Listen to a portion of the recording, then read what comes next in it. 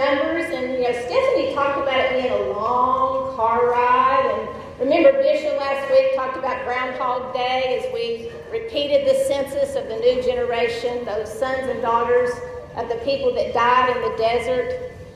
And I just found myself thinking, are we ever going to get to the promised land? Did you think that? Are we ever going to get there? I mean, I remember as a little girl going on road trips as a family, and I wasn't the kind that really liked to sit still or sit in the car for very long, and we would be gone about 10 minutes or maybe a little less, and I would say, how many more miles? How long till we get there? Now, to be honest, didn't you think after last week that the Israelites were on the edge of the promised land, the new census had been taken, all the preparation they would have? Didn't you think surely we're going to enter the promised land this week? I don't know. Did y'all think that? It's like a marathon, isn't it? Running those first, now marathon's 26 miles, you run those first 20 miles, and at mile 21, there may be people around saying, you're almost there, you're almost there. And if you've ever run a marathon, no, I'm not almost there. I've got a long way to go. There's been some easy miles, there's been some hard miles, but it can be a bit weary. So why are they not in the promised land? What's keeping them from entering the promised land? And if you've studied this, I know you know the answer to the question about when they'll enter the promised land, but I just want to think about that today. Because I guess it made me wonder why I can't live as a promised land person because I'm believing and walking with Jesus. Why can't I live as a promised land person instead of wandering in the desert or feeling like I'm kind of on the outside and just not there? What keeps me from doing that? See, Canaan, the promised land, it really symbolizes the victory that we can have today living as promised land people. Now, a lot of times you can think that Canaan is a metaphor for heaven, but it symbolizes the promise that God gave to Abraham. Remember in Genesis 15:6, it says, Abraham believed the Lord, and it was credited to him as righteousness. And then he was given the promised land by God. Now, the idea of heaven being the promised land is a beautiful thing, but the symbolism really just doesn't work, does it? Because I know y'all were thinking, Moses and Aaron didn't go into the promised land, so it really can't be heaven. But also, Canaan had at least 7 enemy nations. In heaven, there's not going to be any enemies. In heaven, there won't be any battles. And Joshua and his men fought at least 31 battles. Heaven's going to be free of stumbles and struggles. And, in the promised land, when they got there, we're going to find out it wasn't. Canaan doesn't represent the life to come. Canaan represents the life we can have right now. What God offers us, just like what he had offered the Israelites. Because we have been credited as righteous because we believe in Jesus and we're walking with him. And he invites us to enter Canaan. But there are conditions. Now, not conditions for salvation, for entrance into heaven, but conditions to enjoy the life that God has given us. Somebody said in the leaders' meeting that the Israelites really didn't even take over all the land that was promised to them. And you think, why do we not take over all that's promised to us as living with Jesus, with him at our side? I want to live as a promised land person, a person that's set apart, who's living wholeheartedly for Jesus. I don't want to live in the wilderness in any parts of my life. Whatever struggles I'm going through, I don't want to be in the wilderness.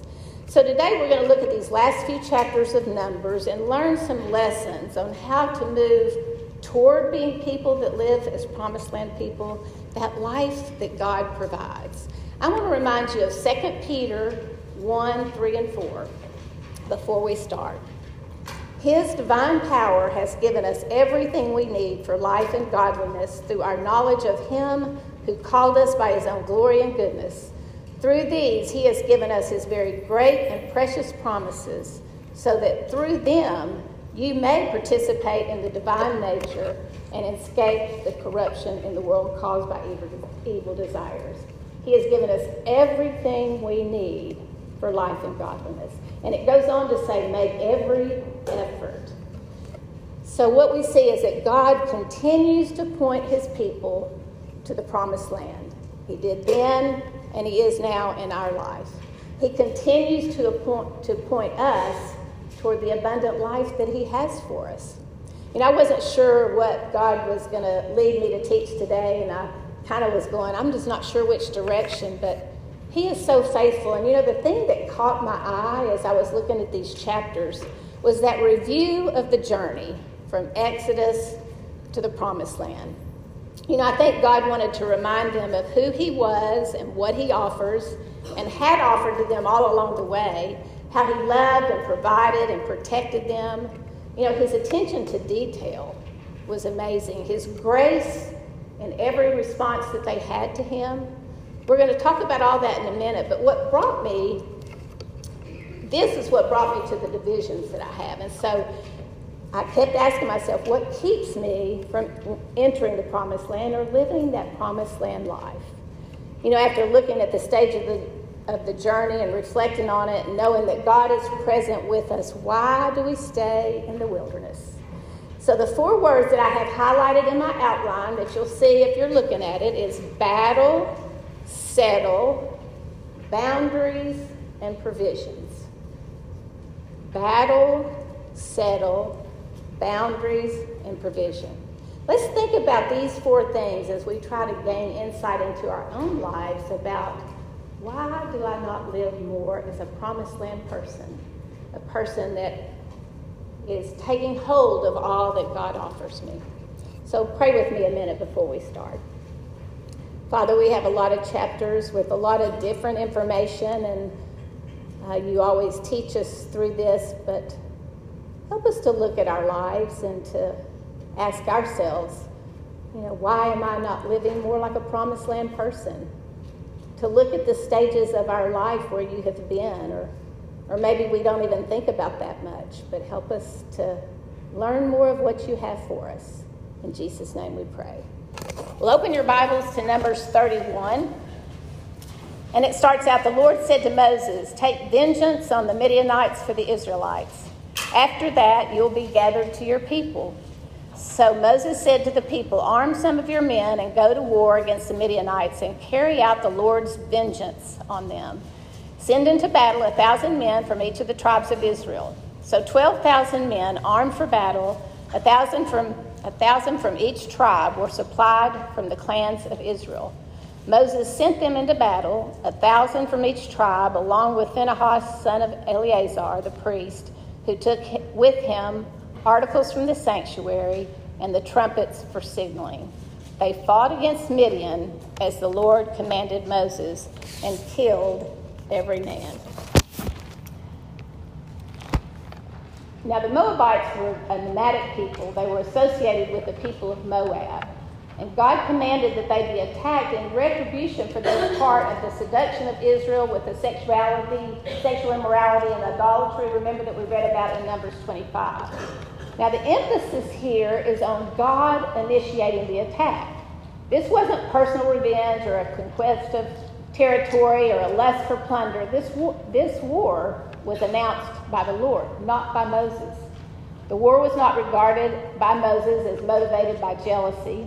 It was the Lord's vengeance because of the wickedness, and God's continually trying to set apart a people to serve him wholeheartedly, to set apart a people that will be pure. And of course, he continues to want to set apart these people, and I think it also was a test to see if Israel was going to obey. You know, the word vengeance, doesn't that kind of make you feel uncomfortable? And I think when we think about it in our lives, it's kind of evil. It's usually not a good thing. But when you think about it from God's perspective, or when God's saying he's going to bring vengeance, it's a positive thing. See, vengeance reflects one side of the Hebrew word that means vindication. And God directs his vengeance toward the immoral, idolatrous people that are going to, he knows, infiltrate and influence the people of God, the people he's setting apart for himself. See, this was God's battle. It was not Moses' battle. And then, of course, we had the sad news that Moses is going to be gathered to his people, and we remember that God had already told him he wasn't going to enter the promised land. Well, the chapter goes on to talk about the fighting men And they didn't destroy all the inhabitants of the land, which we know God usually, and we'll find later, does command. But Moses has an answer, and they keep the young virgin women, dividing the plunder among the people in a fair manner. And of course, it's recorded the exact numbers of the plunder. And then the men have to purify themselves because they've been around death and dead men, and we know that that's what God had commanded earlier. Lots of details from God about this battle. Lots of details. And in verse 48 and 49, it says, Then the officers who were over the units of the army, the commanders of thousands and the commanders of hundreds, went to Moses and said to him, Your servants have counted the soldiers under our command, and not one is missing. And then, of course, they brought an offering to the Lord. Not one is missing. This is a great indication of God's providence and of his protection. And it was going to provide these armies of Israel with a lot of confidence and assurance as they go into many other battles, as they go into the promised land. Their confidence would be that the battle is God's. It's not their battle. And that's our lesson today. God will always fight our battles. That sounds so simple, but think about wherever you are. God will fight your battles. However, we have to allow him to. We have to invite him in instead of trying to solve it on our own. I think our daily battles are a part of what keeps us from living that victorious and peaceful, abundant life that God offers. We're busy usually trying to vindicate ourselves or fight for our opinions or trying to control a situation instead of really trying to trust God. I can do that in big ways, but I can also do it in kind of small ways. I was with a friend the other day, and she said something kind of offhanded that insinuated I was trying to do something I really wasn't trying to do. And it was just a small little thing. But instead of just, letting it pass and just asking God to enter in, I wanted to say what I thought about that and kind of vindicate myself. I don't know if y'all can resonate with that at all, but that's just a small way, a small indication of how don't we try to fight our own battles? I get amazed at myself. Or, I think it can be bigger battles than that. That's a small way that God shows me that, hey, Paula, you're trying to control your own life, and it's not your life to control. But what about those big battles? What about the relationships with your kids, your husband, or that medical diagnosis, whatever it is? What big battles are you trying to fight on your own? What battles are keeping you from living that promised land life that God offers? How are you trying to figure it out, control it, maybe ignore it, maybe try to understand it instead of believing God will fight for you?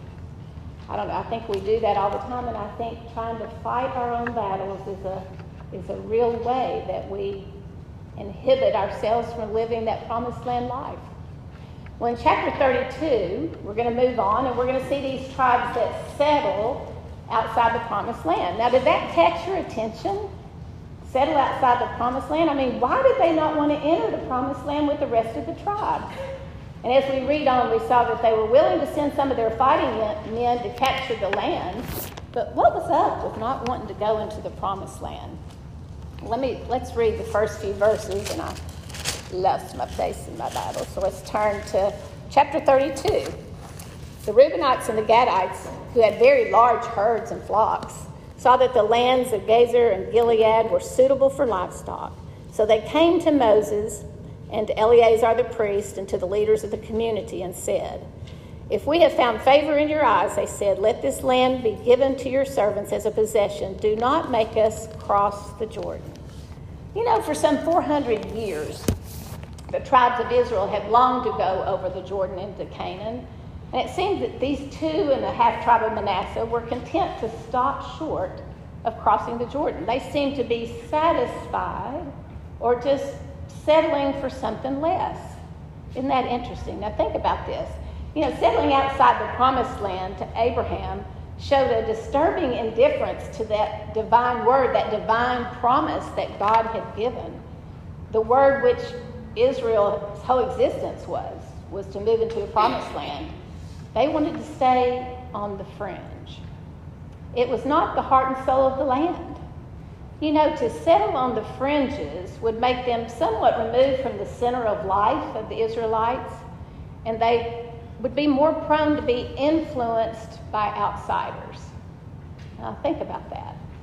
To stay on the fringe or kind of on the outside would make them not really in the center of life with God and community, and also prone to be influenced by outsiders. But as we read on, there was an agreement by these tribes with Moses to fight the other tribes until they had subdued the land of Canaan, and then they would come back to their wives and livestock.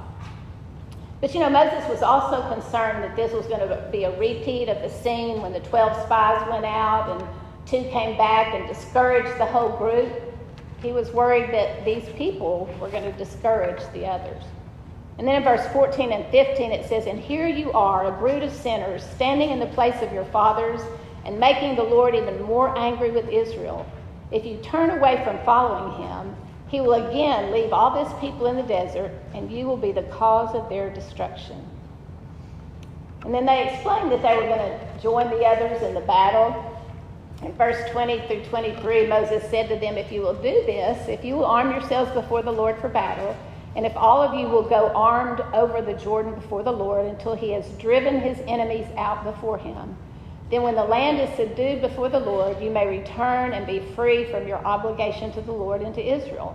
And this land will be your possession before the Lord. But if you fail to do this, you will be sinning against the Lord, and you may be sure your sin will find you out." And we know that statement, sin will find us out. Sin makes us miserable, doesn't it? It makes us selfish and ungrateful. But anyway, they agreed, and they were given the land. But what did they miss, you all? What did they miss? When they had not wholeheartedly followed the Lord, just like we are, we're much more likely to miss out, be influenced by others, and be discouraged. You know, I think when we stay on the fringe of our relationship with God, I think we're not going to have the rest that he offers. I don't know if y'all have experienced that at stages of your life when you're kind of just living on the fringe. Now, do you ever notice with conversations with other people, when you start discussing a situation and start defining, you know, what we want and our rights and what we will or won't do in a certain situation, instead of trusting God and asking him to enter in, do you ever have rest there when it's all about what I think or how I feel or how it's affecting me? There's no rest there. And you know what happened to these tribes? These 2.5 tribes, if you read in 1 Chronicles 5, 25 and 26, it says, "But these tribes were unfaithful to the God of their ancestors. They worshiped the gods of the nations that God had destroyed. So the God of Israel caused King Pul of Assyria to invade the land and take away the people of Reuben, Gad, and the half-tribe of Manasseh as captives. The Assyrians exiled them where they remain to this day." So it's never a good thing to stand on the fringe of your relationship with God. I think when we're beginning to think that our plans are better than God's plans, then consequences are just around the corner. And I wonder if you've ever seen that in your life, when we kind of think the way we want to go is a little better than how we know God wants us to go. God wanted all the tribes to enter the land of Canaan. When we settle for the comfortable and we become influenced by the world around us, we lose peace. We lose power that God offers. So my next lesson is that God's ministry inside of us, and I'm not talking about your ministry out there, God's ministry inside your soul is weakened when we settle for just what we see, when we settle for what's comfortable.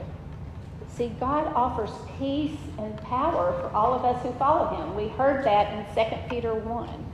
For all who follow him wholeheartedly. So I wonder, what is standing in your way of living that abundant, victorious life? Where do you feel like you're kind of settling? Or maybe on the fringe? Because you really just don't believe that God's in there and going to fight your battle. Where do you think you're being complacent in your life with the Lord? I love to be reminded of John 14:27. It says, "My peace I leave with you, my peace I give you. I do not give to you as the world gives. Do not let your heart be troubled. Do not be afraid." See, I wonder if these two tribes wanted the peace that they thought the world would give instead of the peace that God offered. Where were these tribes looking for peace? What do you think was going on? Were they settling for less because they wanted to be comfortable, or they had a lot and they thought they needed to figure it out? They weren't surrendering totally to God, were they? So it's interesting what we learned from these Israelites. Well, the next two chapters, 11, we recorded, or God had Moses record the whole journey from the Exodus, everything we studied, from the Exodus to the boundary or to the closeness of the Promised Land. And then remember, the next chapter was all about the boundaries of the Promised Land. Didn't you love the review of the journey in Numbers 23? It was a remarkable journey of Israel from Egypt to the Promised Land. There were 42 names of places given, starting in Egypt and coming to the plains of Moab. What we saw clearly is that the people didn't just stay in one place in the desert, did they? They went all over the place. Did God want this second generation? Now remember, the first generation has died. This is the second generation. Did he want them to be reminded of his faithfulness?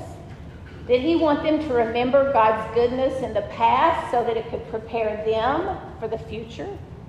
His presence will be so apparent to them as they review this journey.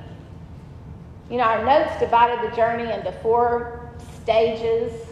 I read different commentaries that divided it into 6 stages, but there were definite stages on their journey.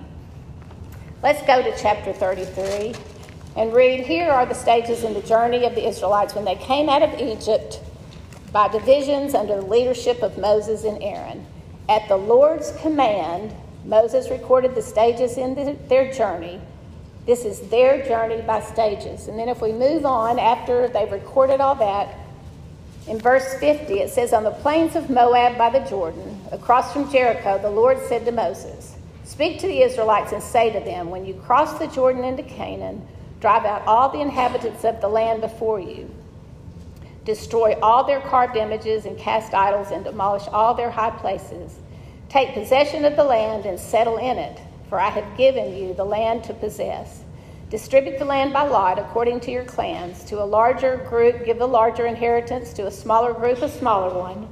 Whatever falls to them by lot will be theirs. Distribute it according to your ancestral tribes. But if you do not drive out all the inhabitants of the land, those you allow to remain will become barbs in your eyes and thorns in your side. They will give you trouble in the land where you will live, and then I will do to you what I plan to do to them. You know, great words for us as we walk with God. It makes me think of Hebrews 12, 1 through 3. It says, therefore, since we are surrounded by such a great cloud of witnesses, let us throw off everything that hinders and the sin that so easily entangles, and let us run with perseverance the race marked out for us. Let us fix our eyes on Jesus, the author and perfecter of our faith, who for the joy set before him endured the cross, scorning its shame, and sat down at the right hand of the throne of God. Consider him who endured such opposition from sinful men, so that you will not grow weary and lose heart. It's interesting to be thinking about this in this Lent season as we're approaching the cross, but throw off. That's what God is telling these people. That's what he tells us. And then in chapter 34, the boundaries of the land are defined very much in detail. And then who will assign these lands? See, these boundaries, I think, would encourage them as they anticipate what God freely has given them as an inheritance. And it would kind of direct their life, wouldn't it? As they have boundaries around them, it would guide where they're supposed to be and what tribes are where. A lot to be said for the boundaries. You know, we know that it's God who assigns our boundaries, our borders. You think of that psalm that says, my lines have been fallen in pleasant places. God has put us exactly where we are. You know, F.B. Meyer reflected on this truth that the boundaries of the land remind them not only of their inheritance, but also of their borders and limits. So think about that. Not just our inheritance, but our borders and our limits. Because we have borders and limits that God puts on us. So my third principle is God promises his presence on our journey and gives boundaries to guide us. And that sounds so simple, and we'll talk about that in a minute. But he promises his presence, and he gives boundaries to guide us. So I wonder, where are you living outside the boundaries? And you know it. You know it. God's faithful to tell us. And where are you not sensing his presence? What part of your life are you not? And then, like I said, the thing that really caught my attention was this journal of the journey of their stages, and that God commanded Moses to do this. And so, have you ever done that? You know, our notes, one of your questions asked you to do that, but have you ever recorded your journey? You know, those of us who are older have many more stages, but it's a great exercise in reflection if you haven't done it. To encourage you to see, you know, where was I living as a promised land person? Maybe where was I living in the wilderness? What was going on? Where was God? How did I hear him? Maybe you're even out there and you're thinking, you know, I don't know that I have stages. I mean, I've been coming to church and I go to Bible study, but I can't really define stages of my life. So maybe it's a good time to look back and see if you see that. See if you see the hand of God. See if you see where he's encouraged you. Look at the stages of your life. Mine would go something like this. Finding my Savior and beginning a foundation. That covers some years. Running away covers a period. And then a period of clinging to God for my life every day. And then there was a season with a lot of different things that happened where I was learning total surrender. And then there was years where I was just running the race. I was with the Lord, just running the race, thinking all is well. I'm sure you've been in seasons like that. And then there was a season that I was learning to trust God in all things and to believe in his sovereignty and his unconditional love for me. And then learning total security and worth in him. I mean, just name your stages. Look back and see where God has been with you. You know, I can look back and see where he was present with me, and I say that, and I kind of laughed, and I thought, I think he was always present with me, wasn't he? But was I asking him to be? When was I fighting my own battles? When was I not believing in his protection? Look back over your journal. You know, God commanded Moses to record that journey, so maybe he wants us to record ours for the same reasons. Well, the last two chapters we're going to look at, we're going to see lots of provisions, aren't we, for the Israelites in various ways. And so if you look in chapter 35, on the plains of Moab by the Jordan across from the Jericho, the Lord said to Moses, command the Israelites to give the Levite towns to live in from the inheritance of the Israelites to possess, and give them pasture lands around the town. Then they will have towns to live in and pasture lands. And then if you move on down to verse 6, it says 6 of the towns you give the Levites will be cities of refuge, to which a person who has killed someone may flee.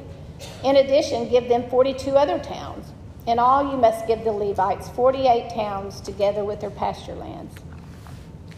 And if you move on down to 9, it said, then the Lord said to Moses, speak to the Israelites and say to them, when you cross the Jordan into Canaan, select some towns to be your cities of refuge, to which a person who has killed someone accidentally may flee. They will be places of refuge from the avenger, so that a person accused of murder may not die before he stands trial before the assembly. You know, I think this reflects God's desire to evenly distribute the Levites among the people. You know, they were the ones that were leading the people, kind of the ministers of the word, so to speak, and he wanted them spread out among all the Israelites. And then it goes on to talk about the protection for the ones who have unintentionally murdered somebody.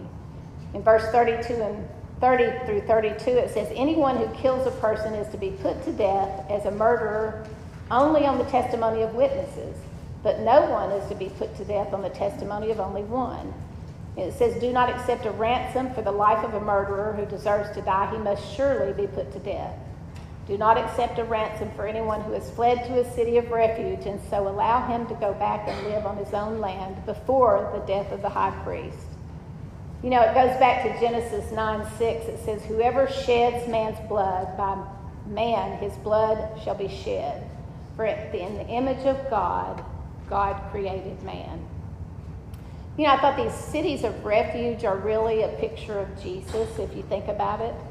Because we can find refuge in Jesus. We know that verse in 26:1, God is our refuge and strength, a very present help in time of trouble.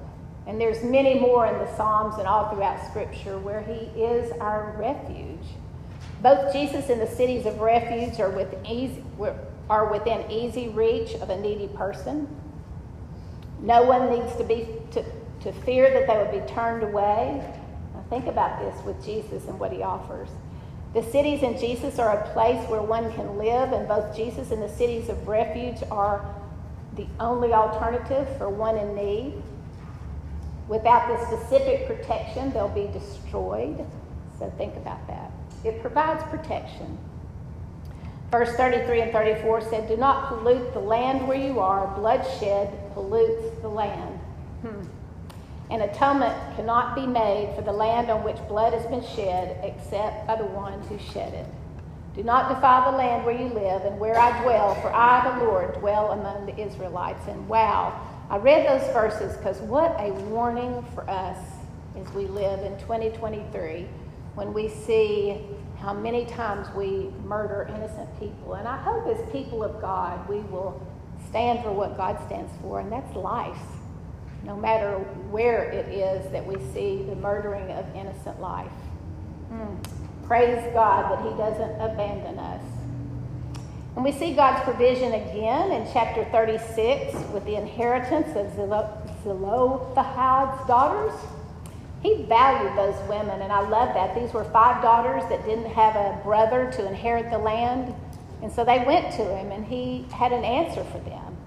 But he did want them to marry within their tribes because he was keeping the tribes pure. And you know, when you think about it, Jesus came from the tribe of Judah, and that's been throughout. He wanted the tribes to remain pure. He didn't want there to be any question or any less evidence of where Jesus was coming from.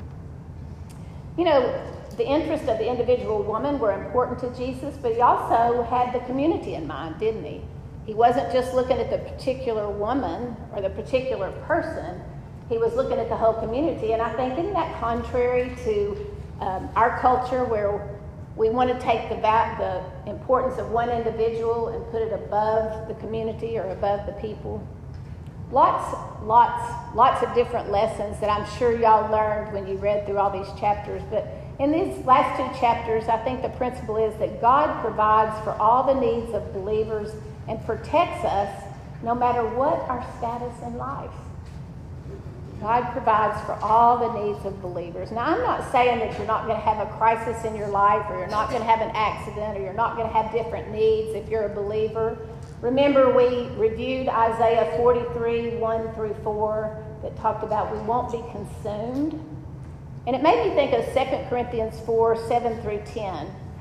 But we have this treasure in jars of clay to show that the all-surpassing power is from God and not from us. We are hard-pressed on every side, but not crushed, perplexed, but not in despair, persecuted, but not abandoned, struck down, but not destroyed. We always carry around in our body the death of Jesus so that the life of Jesus may be revealed in our body. We have his presence and his power. So if you did that stage and the questions on our notes, where did you see God's provision in your life? And maybe where in your life are you kind of doubting that he's going to meet you where you are?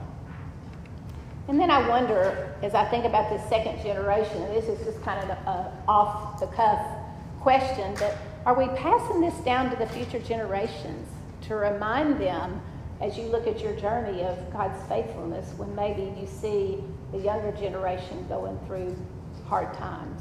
How can we encourage them? You know, from the encampment at Mount Sinai, God gave Israel the opportunity to grow from being a slave people to being a promised land people, as we've talked about. I mean, we've been over it in Numbers. He taught them how to be ordered and organized and cleansed and separated, blessed, how to give. He reminded them of his deliverance. He reminded them of his presence. He gave them tools to enter the promised land. Doesn't that just remind you of what he does for us? He gives us all of that. And, you know, by an analogy, many Christians die in the wilderness because they're not trusting God. They won't enter into what he's promised them. You know, sadly, many times we find ourselves kind of living in the wilderness or living on the fringe instead of enjoying that abundant life. You know, staying on the shores of the Jordan River like those tribes did, it might have been better than being in the middle of the wilderness, but what did they miss? What did they miss? They needed faith. They needed to trust God to enter in.